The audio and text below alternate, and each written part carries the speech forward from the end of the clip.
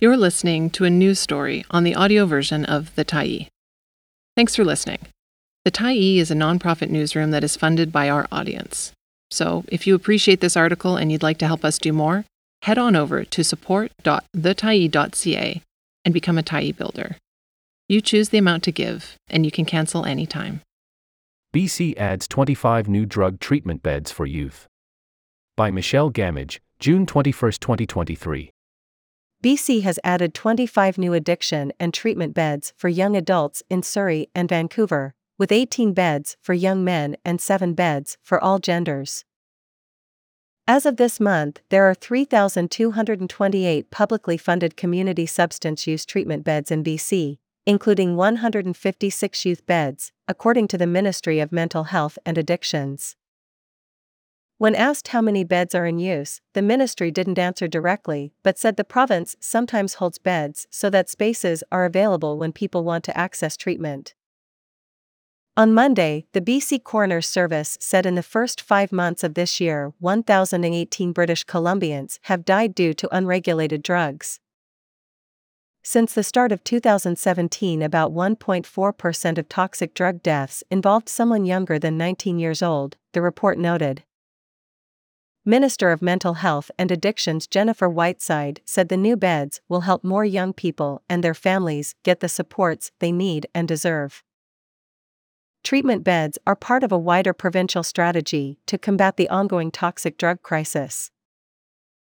Last week, the province also said medications for opioid agonist treatment, which helps people with opioid use disorder manage withdrawal symptoms, would be universally covered for people enrolled in the Medical Services Plan. Prescribed Safer Supply, which is a harm reduction model where clinicians prescribe pharmaceutical alternatives to illicit drugs, continues to be fully covered by the province. 18 beds for young men opened at Surrey's Phoenix Society with severe and high-risk substance use challenges and/or moderate mental health needs. The spots are available to young men from across the province. Treatment may last for 3 to 6 months, and the program will work to connect patients with supports within their respective health authority after treatment. 6 beds for all genders opened at Covenant House Vancouver for youth 16 to 24 living in Vancouver, including youth experiencing homelessness, with low to medium intensity substance use needs. Covenant House Vancouver is covering the cost of a 7th bed that will be offered to patients. The cost of the other 24 beds are covered by the province. The length of stay for these patients will depend on patient needs, the Ministry of Mental Health and Addictions said. These treatment beds will offer secular, evidence-based treatment and not abstinence-based 12-step programs, Whiteside said. Treatment will be predominantly in English. Treatment centers are not without their risks. According to an investigation by The Breach, 3 people died between 2020 to 21 while going through Phoenix Society programs.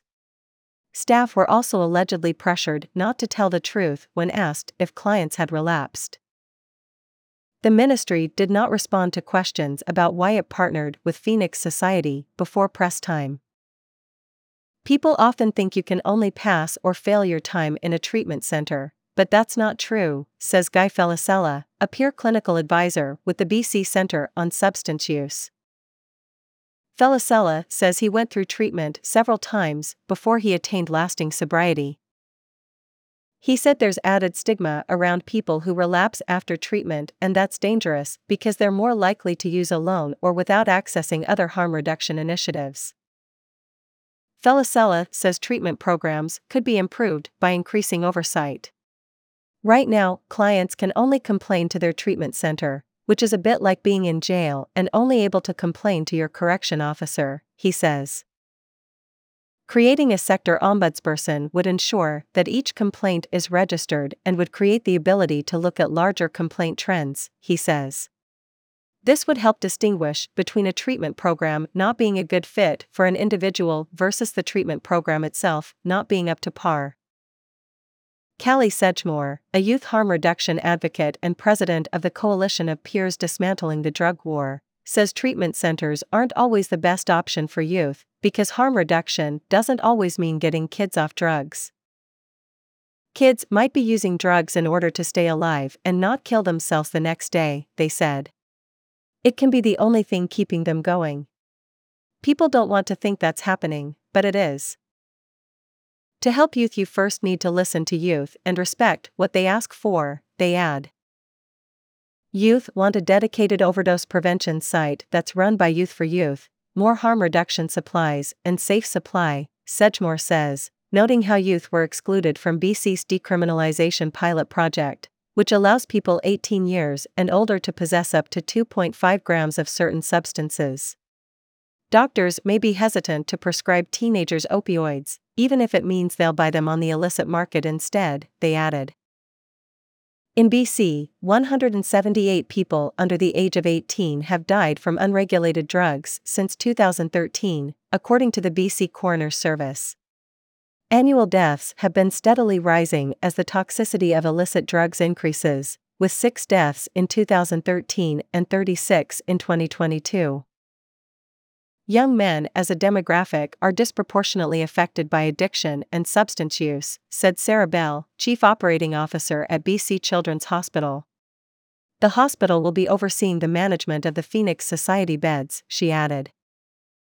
These beds are designed for people who need more intensive treatment than they can get in their own communities, Bell said. The programs can be accessed through a local health authority, First Nations Health Authority, family doctor, or the Ministry of Child and Family Development. The new beds are accepting referrals and from healthcare providers and will begin services Monday. Early access to substance use treatment has the potential to change the entire trajectory of a person's life, said Dr. Martha Ignazuski, lead of Children's Hospital's substance use team. 90% of substance use disorders have their origins in an adolescence and young adulthood. It's unclear just how many youth are using illicit drugs in BC. When the Tyee asked White staff, she said it was difficult to know and referenced the fact that 100,000 British Columbians of all ages have been diagnosed with opioid use disorder. Sedgmore estimated 1 in every 100 youth use drugs. Whiteside said the announcement is part of the BC government's commitment to create 123 new youth substance use beds across the province. To fund this, BC invested $1 billion in its 2023 budget for mental health and addictions, including $236 million for youth mental health and addiction services. We have to go to where youth are and make sure that we wrap supports around them, Whiteside said. We need to listen to youth, ask them what they need, and honor the fact that they can make decisions for themselves. They know what they want and what is best for themselves, Sedgmore said. Thanks for stopping by the Tyee today. Anytime you're in the mood to listen to important stories written well, we'll be here. And if you'd like to keep independent media going strong, head over to thetyee.ca and click on the Support Us button to pitch in. Finally, big thank you to all of our Tyee builders who made this story possible.